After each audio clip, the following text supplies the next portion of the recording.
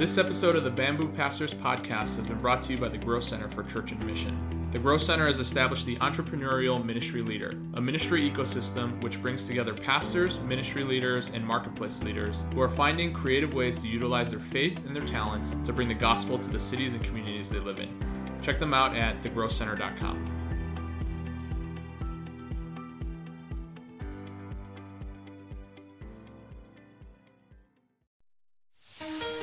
Welcome to the Bamboo Pastors Podcast, a podcast that explores the joys and challenges of being an English-speaking pastor in a Chinese church. I'm Jalen Chan, and I'm here with my co-host, John Mon. Hey, everyone. Together, we host the Bamboo Pastors Podcast. We're glad that you're here with us. Come on in and have a seat at the table. All right. Welcome back to the podcast. We're glad that you are listening. Jalen, it's good to see you. How have you been? What have you been up to? Doing well. Here in Chicago, we're starting to feel the fall weather. And I think with the fall, like this season, at least sports-wise, is one of my favorite seasons because, it's baseball playoffs. It's the start of the new NBA season. Football is in full swing for the NFL. And so all that stuff is really exciting. And I know that we've been talking about starting a fantasy basketball league for actually some of my kids and my brother's kids. And I know you're really close with our families. So we've been talking about that. I think it'd be really fun to get our kids really into it.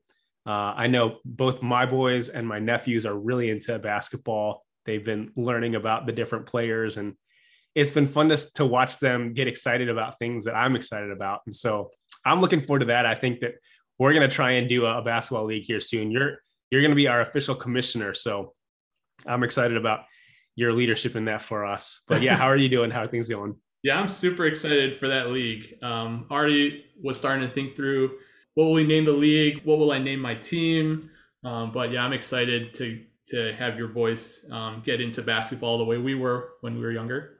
Yeah, and I know that you're looking at getting like a trophy, right? Like that would be super fun to get like a real trophy that somebody at the end of the year, at the end of the season will get to have. So that'll be cool. Yeah, definitely. We'll have to do some research and find a nice one, but I'm excited for that. For me, on a ministry level, we are in the process of planning a young adult retreat for this winter, and it's very exciting for our church. We haven't had something like this in many years, and the hope is to bring together young adult ministries from across all three congregations, our college students, even our high school seniors, to join that retreat. And so it's exciting, but I think the planning is also, there's a lot involved, and especially in this season with COVID and all these restrictions, different guidelines we have to follow and things we have to think through that I think otherwise we would not normally have to think about. Yeah, it's just been a little bit of a challenge, but I'm excited for what God is going to do among our young adults and our young people, and really looking forward to this because I feel like it's another step towards normalcy. Yeah, definitely. I think that certainly with all the challenges with logistics, that'll be something that you guys are going to work through. But yeah, I'm trusting God, praying that God would give you guys a really healthy and helpful time there. Thank you. Appreciate that. Well, for our episode today, we don't have a different guest on this week. We have the second half of the episode we recorded with our previous guest with Reverend Dr. Tony Chon. Again, Tony is the Associate Director of English Ministries at River of Life Christian Church here in the South Bay. And so if you haven't had a chance to listen to our episode with Tony, or the first half of our episode with Tony, you should go ahead and do that. Otherwise, you're going to jump in mid-conversation, but this is the second half of the episode. So thanks for listening, everyone, and we'll be back here next week with a brand new episode, brand new guest. Another thing that I want to pick up on and kind of move on, Tony, you mentioned that for you guys, when you left, for you and your family, you were able to leave well. And let's be honest, there's a lot of pastors and stories that we've heard where it doesn't end well or they're not able to leave well. In the Chinese Heritage Church, how do pastors and ministers leave well as God moves them on? Yes, definitely. I can totally resonate with what you shared. That again, just to maybe share a little bit in regards to what I've experienced in the Korean church versus the Chinese church. I think a lot of times that in the Korean church that I've noticed and I've seen very different is that within the Korean church, when a pastor or someone who's in ministry does leave, that a lot of times that it's not done well, and that a lot of bridges are burned. And something that I've noticed and I've seen, and then I thought that that was just the standard, or that was what happened for all churches, because that was just my experience, is that that's what happened when pastors left. And so that, again, what I've seen in the Korean church, but the tendency that I have seen in the Chinese church, and in what I have personally experienced, again, is that in the Chinese church, I see pastors and those in ministry leave a lot better, in the sense of that I think there's an idea of community in the Chinese church that's different than the Korean church. So in the Korean church, how they view community is that it's through a vision, and that when there's a vision, it draws and brings people together. And so what maybe people might view as the Korean church having a strong community, that community is really founded and based on a vision and a purpose, and they're gathering together to fulfill that and to accomplish that goal. And so that's what a lot of times brings, I believe, Korean together, and that's what surrounds, like, we're surrounded by that community. And so for the Korean church, a lot of times what they see is that they don't plant a church because they see that there's Koreans that are there, but they just believe that they have a calling from God, and therefore they plant a church. And then because of that vision, Koreans will join and they'll drive from far away to be able to build that community. While I've seen many times in the Chinese church, the understanding of community is that where there are many Chinese, that's where we want to build a church, and so want to build a community around those who are presently already there. And so I've noticed that a lot of Chinese churches always are around areas of either tech or universities, and even in regards to Chinese churches where they have the name Chinese Christian Mission Church, or the name mission within the name of the church. And then when I even ask them in regards to why they have the name mission, like what missionaries do they have throughout the world? And I think the understanding is that they're like, what do you mean we don't have people as missionaries overseas? That this is our mission field.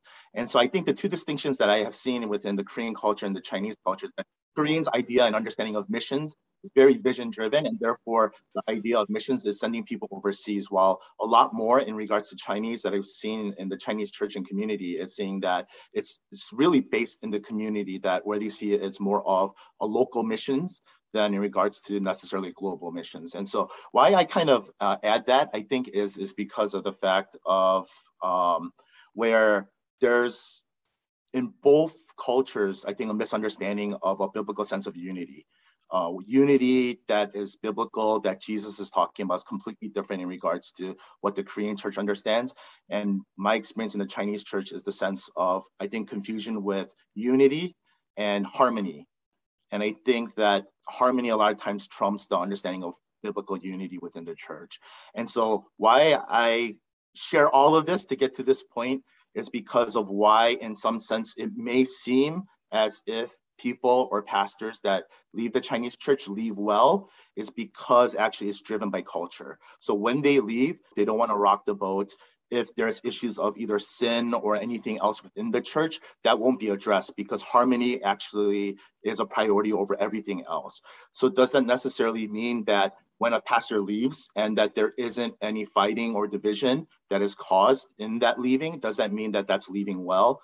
And that's, I think, a large question that could be raised. But in regards to still what I've seen is that in the Chinese church, I do still believe that one aspect that I really do appreciate is that I've seen in many Chinese churches where the pastors, once they leave, they're invited to come back. And so they continue to maintain that relationship that builds one another up, which I think is sorely missing in the Korean church. And I don't see that when that kind of leaving happens, it's a clean break, and that there's a lot of bitterness and animosity that carries on, and it becomes very difficult. And so again, each church is different and there's caveats, but that's what I've seen in my personal experience and in some of my interactions with other Chinese churches in regards to pastors leaving well, is that part of that deals with the fact of, I think, this idea of mixing culture and having this understanding of what biblical unity looks like. And so I can speak more into that as well. Yeah, I think that's really interesting, the idea of unity versus harmony, and your experience of seeing that for a lot of Chinese heritage churches, harmony is prized above unity. Could you explain that a little bit more? Yeah. So in regards to, again, that question of what really is the understanding in regards to coming together and being united as one, as a body of Christ. And so when there is, let's say, an issue that does need to be addressed, right, that is really the decision to say that what we're going to choose to do, is it based on the fact that we can't enter into a discussion where it might actually be uncomfortable for people. And I think a lot of times that a lot of discussions within the church, in the Chinese church, are not discussed or touched or addressed. It's because of the sense of we need to maintain harmony, as opposed to saying that even if it's difficult, that we need to talk about this because for the sake of the unity of the church, meaning that what is it that ultimately is the body of Christ, and to love one another, even if it means at times where it's difficult, where there has to be a form of even maybe church discipline, and to do that lovingly, to be able to have an understanding of how that actually brings the believer into the body of Christ and it unites the church, as opposed to completely avoiding that and thinking that by either covering it or overseeing or overlooking these things, that that is what unity is. As long as everybody is at peace and at harmony, then we're okay. Well, Tony, I really appreciate that perspective and that thought. And that's not an easy thing for us to wrestle with, that, sometimes for the sake of harmony, right, of not rocking the boat, we're shoving things under the rug. And that actually is a disservice to the family of God, because I don't think it produces in us what God wants. It just avoids the conflict, rather than maybe conflict sometimes causing us to grow. So thank you for that, kind of big picture perspective. I will share for myself, when I made the decision to move on and felt the Lord was calling me to leave, I wanted to actually bring everything out onto the table in some senses. I didn't necessarily feel like there was that same having to put things under the rug for myself. But one of the things that I wanted to do well as I was leaving, and this is kind of the original question that Jalen asked us, was that I didn't want for my students to have to, like, if I lingered for a long time and I made that goodbye really, really long, I felt like that would be really hard for my students. It was already hard for me, and I felt that for them it might be even more difficult. And so, I remember when I told the church that I was leaving, it was like mid-July, and I had already planned to go on a sabbatical in September. And there was a part of me that thought, well, you could just wait till the end of sabbatical to leave, right, in case the church takes it away, which they didn't, thankfully. But I kind of knew, like, if I dragged it out and like left things hanging, that it would not be what was best for my students. And so I kind of pushed for our church to let me make the announcement that I was leaving as soon as possible, so that my students could really process and for us to grieve together that I was leaving. Because I don't think, well, I mean, I'd like to think that my students didn't want me to go. I definitely didn't want to go, but we had to come to terms with the fact that God was moving me on, and that was, and I had to walk in obedience, and they had to trust that God was going to provide a new leader for them, which he did. And so, yeah, I remember it was like kind of a short period. And then I also was intentional about, after I left, not visiting too soon, and not saying hi too soon, to kind of give them space to come under the leadership of the new leader, the new youth pastor, basically. And so that was difficult, but I think it was a necessary part of leaving well. And I'll add one thing that I kind of noticed in my conversations. I felt like my students who had already graduated from the youth group, were in college or even beyond college, took my announcement that I was leaving much more it was much harder for them than the students who were currently in the youth group. And at first I was a little put off by that. I was like, oh man, like, do my current students not love me or something? Like, try to make it about myself, I guess. But one of the conversations I had with my mom about it as I was processing this was, she pointed out that for many of my former students, the idea of youth group and the idea of our church is kind of a closed story for them. It's a closed memory. And so me leaving really changes that that story for them. Whereas for my current students, the ones who are in the youth group, like kind of what they perceive as youth group and me included in that is still evolving and still changing. And so they're adapting even as I leave. And that was really helpful for me because it allowed me to kind of learn how to process with different people in different ways, because I knew that they were kind of going through my decision to leave differently. And I think that's probably something that we could learn, is that not everyone is going to process or handle pastors transitioning, and pastors themselves are going to process it differently. And so we kind of have to handle it on a case-by-case basis. Yeah, and I agree totally. And I think resonate with a lot of what you shared as well. And so I think one of the key things, and I think very similar to you, of leaving well, is that for myself as well. Actually, I told the board and even that the church knew a whole year before. So it was actually a 1-year transition process of me stepping down, so that I didn't want to just suddenly leave the church without actually setting up and having some succession plan, so that again, for the sake of the members, that it's not as if I'm just leaving and the church has to now try to figure out how to be able to continue the ministry. And so I think that was a very good part of actually being able to leave well, and in a way that as our family was transitioning and leaving, that the church can kind of even encourage and to celebrate that as I was transitioning out. Because I think, just I've experienced in the past, and I know a lot of churches, that sometimes that announcement just happens the Sunday of, and the pastor says, I'm leaving today, it's my last day. Or even actually the church announces actually the pastor's last day was last Sunday. And so you're not going to see them anymore. And so I think definitely that's, I think, a way that you leave well as for me. I think there was also, I think, just like you said, not coming back too soon, because I think not just for the church and the students, that for the pastor too, there's a sense of also, I think, kind of mourning that needs to take place as well, because there is still that sense of loss and the years, and that it is your family in a sense, and then having to leave that because that was such a large part of just our lives. And so to be able to do that and to have some time as well, but then also seeing the bigger kingdom and the bigger picture is that it's not that I'm not going to be involved in their lives anymore. And I think that a big part too is that I remember when I was in seminary, always hearing that the job of the pastor is to work themselves out of the job.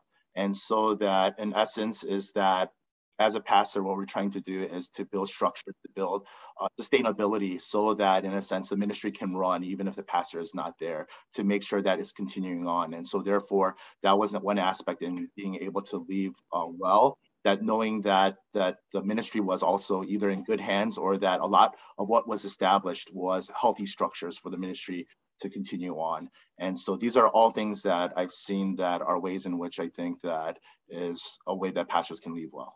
Yeah. And, I think for us, like, we build up these relationships with students over many years, and it is hard to say goodbye and hard to, to move on or to leave.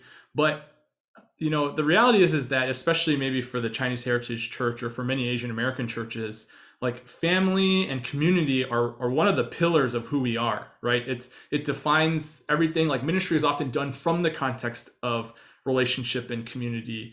And so oftentimes when you move on, those relationships don't just disappear overnight. And so we oftentimes keep up with students. I know that you just recently officiated some weddings, probably for former students of yours. And I've done that myself even this year. And so, but I think a question that I have for you, Tony, is what are some ways that you have maintained those relationships in a healthy way, or what's a healthy way of doing that?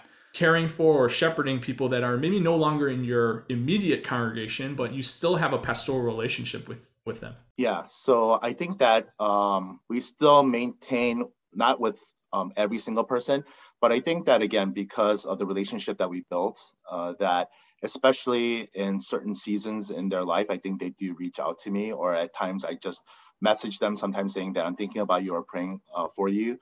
And so I think that, again, that there's an understanding with, again, moving in different seasons and even wanting to encourage people to actually find a church if they're not in one. And that, in a sense, that I was their pastor, I still am, but that relationship does look different, and I'm able to be here as a brother in Christ, and with whatever I can pour into that, I'm able to do that. And so I think, again, it's something that where there's that relationship and they understand that and they know that as well, and they feel as if that they can still come to me and still be able to not have the same kind of access and the time in that we've had before, but knowing that I'm there, that if they can share anything that they're struggling or going through, and that I'm there to hear and to listen and to even pray for them. And so I've seen a lot of people, even in just the short interactions that I have, that they very much appreciate it. And then again, trying to steer them to, again, I think that many of the people we minister to in youth, that we know just the fact that many of them fall away from either church, or they don't go back, or they don't believe or follow God anymore. And so again, I think that seeing it from a more long-term perspective, that there's an opportunity where you're able to continue to minister, because I think that there is that relationship that's there. And so I think to have that kind of kingdom view set, that is able to, I think, speak into, I think, the way that we minister into people, to see that it's not just I've left and that's it, but that I've had people like that I haven't talked to like 10 years later, then reaching out to me and then now saying, hey, I remember when I was in youth, and I'm looking for a church because I'm in the season of my life and I need God. Yeah, I think that's important to remember, that even if we're not shepherding them any longer, that we do still have relationship with them as their brother in Christ, and that the influence that we may have had previously, God can still use and God will still use. I think that's important for us to remember, so that we don't try to hold on to those relationships too long, or try to force relationships to last longer than they should. But I want to ask, kind of as you've transitioned out now, for you, Tony, what are some of the first one or two steps that you've taken to transition into a new Chinese heritage church? What are some important things that, maybe there's some of our listeners might be transitioning or looking to transition into a new church? What is some advice that you would give? And John, I'll ask you the same question after Tony answers, but what are some steps that you should take as you enter into a new Chinese heritage church? Yeah, definitely. I think this is really important, especially for those who maybe don't have as much of an Asian cultural context. And I know that, again, in a lot of Asian churches that we, again, have just a diversity of people entering into, I think, the Asian church that don't have that Asian cultural context and that understanding. And so I think one of the things is that there's a nuance in trying to be able to understand what people say and what they actually mean, and to be able to read behind the lines or in between the lines. And I think more than taking at face value what people say in the Asian American church is to maybe try to observe what they actually do. And so maybe one kind of good example was that there was one church that I was at. And so they told me that as a pastor that I have the freedom to be able to work wherever I want. I don't need to come into the office. And I said, that's great. And so the first week I was working at a cafe, and then I get a phone call, and I'm asking, like, hey, what are you doing? And I said, I'm in a cafe working. He said, why aren't you in the church office? And I said, oh, I was told that I don't need to be in the office. Do I need to be there? And they're like, no, you don't have to be there. And then I was like, oh yeah, that's what I understood too. So I'm working at the cafe. It's like, oh yeah, that's great, but why aren't you here right now? And I said, wait, I still don't understand. So do you want me to go there? Like, no. Just work wherever you want. That's okay. But why aren't you in the office? And I realized quickly, I was like, okay. What you really mean is you want me in the office. It's like, no. And I said, okay, I'll be there. And so actually, if I had observed, prior to taking that action and just say, I want to just watch and see what the culture is like, I would have known right away that there's no person in that church or pastor that works outside of the office, that everybody's always in the office. And so I think there's certain nuances and certain things that I think that a person can learn by first kind of being able to observe the culture, and not just taking things at face value in what, essentially someone is saying, and to be able to kind of read between that. And so I think with that, the second thing would be to help somebody navigate through that. I think it's really necessary to have somebody or a team that you build or quickly form that will be able to help you to speak into that. as well as somebody that can bridge that gap in regards to, I think, not just language wise, but culture wise, and especially if you're doing anything else where you're in English, children, youth, or English adult, that you still need, because we understand that the Asian American church is very much about community and family, that there still is a connection to the Chinese congregation or the first generation speaking congregation, and needing somebody to help to navigate through that and to be a bridge to actually build that communication and understanding. Yeah, Tony, I like how you said that one of the things that you really should have done in that situation was really observe the culture of the church that you're stepping into. And I think that's just so vitally important, not just from a staff level, but really observing and learning the ministry that you're a part of. One of my ministry mentors early in my time at my previous church, something he told me was like, when you enter into a new ministry, you almost don't want to touch anything for, if you can, the first year. Now, sometimes churches have expectations for what you're going to do and what you're going to bring to the table. They want you to implement certain things or maybe in their minds have a bigger impact sooner. But there's something healthy about getting to know and understand your congregation and understand the people that you're serving. And that takes time. You can't just do that right away. And I know for myself and maybe for other pastors, it can be tempting to want to just come right in with like all these new ideas and all these things we want to change. And again, sometimes that's necessary, right? Because of where the church is at. If it's in an unhealthy place, you may have to make some changes early on so that you can help the church come to a healthy place or a healthy spot. But I remember, or at least something that I had to wrestle with is that I can be tempted to just do things the way that I did at my previous stop because it was successful there. And so I'm just going to replicate that in the new ministry.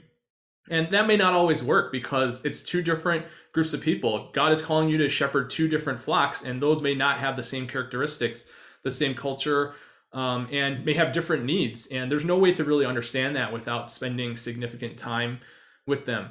And so I know for myself, this past year here in San Jose, one of the challenges for me has been, it's been really hard to really get to know the culture of the church through, a Zoom call or through a computer screen because of our COVID limitations. And so I find even myself now, like a year into it or over a year into it, that I'm still trying to figure out like who we are. I'm learning new things about our church, 15 months in that I had no idea about when I got here.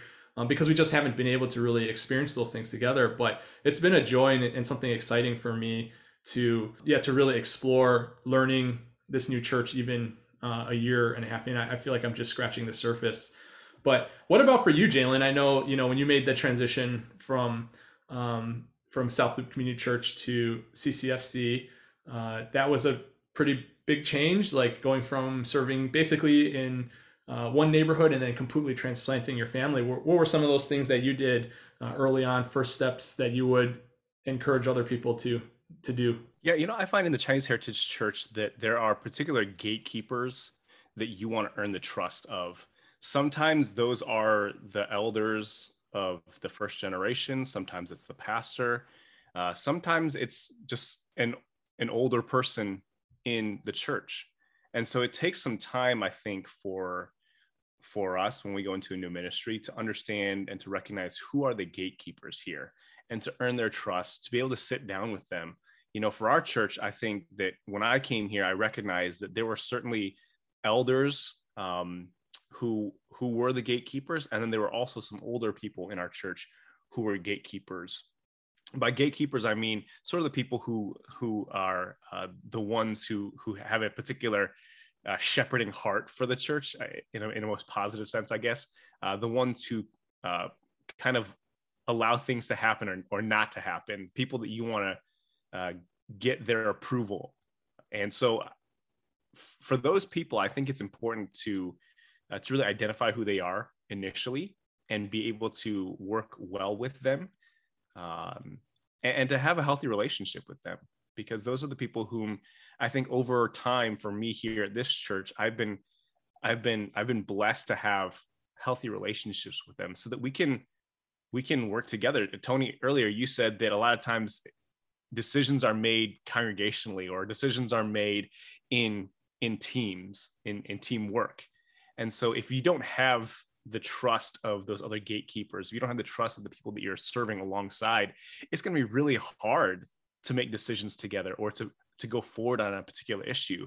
And so I've learned that it's important for us to earn the trust of the gatekeepers by first identifying who they are and then being able to work alongside them and learn from them. And, I know for me, part of it has been having long conversations over meals or just listening to the stories that they've had of the church that they've grown up in, and then being able to earn their trust that way. Yeah, Jalen, that's a great thought. Thank you just so much for that insight of really building relationship with the gatekeepers. I think that is valuable insight for all of our listeners. Tony, we've been talking for quite a while now, and so we really appreciate you being on the podcast with us. This is a conversation that we have loved. It's been fun and exciting, and I think it's a product of the relationship that the three of us have, and we like spending time together. That's why this episode's going long. But we want to wrap it up just with one more question. And I was wondering if you could just share one piece of advice or encouragement that you would give to somebody that's currently serving in the Chinese Heritage Church. Yeah, definitely. I would just first say to really enjoy the food. That in many Chinese churches, there's a lot of great food, so I really enjoy that. And so I think the other thing that I just want to encourage and say is that many pastors or people who are in ministry, when they see the Asian American church or an ethnic church, that there's this pull or draw to believe that the kingdom of God really is a multi-ethnic church and wanting to really be a part of something like that and not really viewing and seeing the Asian American church in that way. But what I want to speak into it and say is that as you're in the Asian American church and serving in that context, that it is very diverse, that you have people who are from Hong Kong, you have people who are from Singapore, from China, Malaysia, Indonesia. And so you have all these different cultures and even different languages from Mandarin to Cantonese and a lot of other, again, dialects that when it comes all together, really, that you do have this diverse church intergenerationally as well, and different languages from also an English congregation to Chinese congregation. And so all of that to really say is that I believe that whoever you are, that you're serving in Asian American church and especially in a Chinese heritage church, that God really has placed you there to do, I think, great things, because it goes beyond just the understanding of your church and especially ministering, I think, to people who have relationships to those who are in China. And I think I see even in the time that I've served in the Chinese church and I continue to serve that, we actually have the possibility of raising people like who might be one day like Apostle Paul's that can really change the nation of China and all of Asia. And so that's something that I want to, I think, put into perspective and to see again that you're participating in not just one ethnic culture and just one nation, but that actually it is very multi-ethnic, multifaceted, and it's a larger body of Christ that goes beyond just one ethnicity. Good word, Tony. Always so good to see you and to talk to you. John, as always, good to see you and talk to you as well. We're so glad that you've joined us, Tony, and we're looking forward to another time where we can have another podcast with you. And so hopefully that'll be sooner rather than later, but that'll do it for this episode of our podcast. Tony, thank you again. All right. Thank you guys so much. That's the end of our episode. Thanks for joining us today on the Bamboo Pastors Podcast. Make sure to subscribe to the pod on whatever platform you listen to us on. Rate and review us, and check in every week as we explore the joys and challenges of ministry in the Chinese church. You can find us on Twitter and Instagram at Bamboo Pastors. See you next time.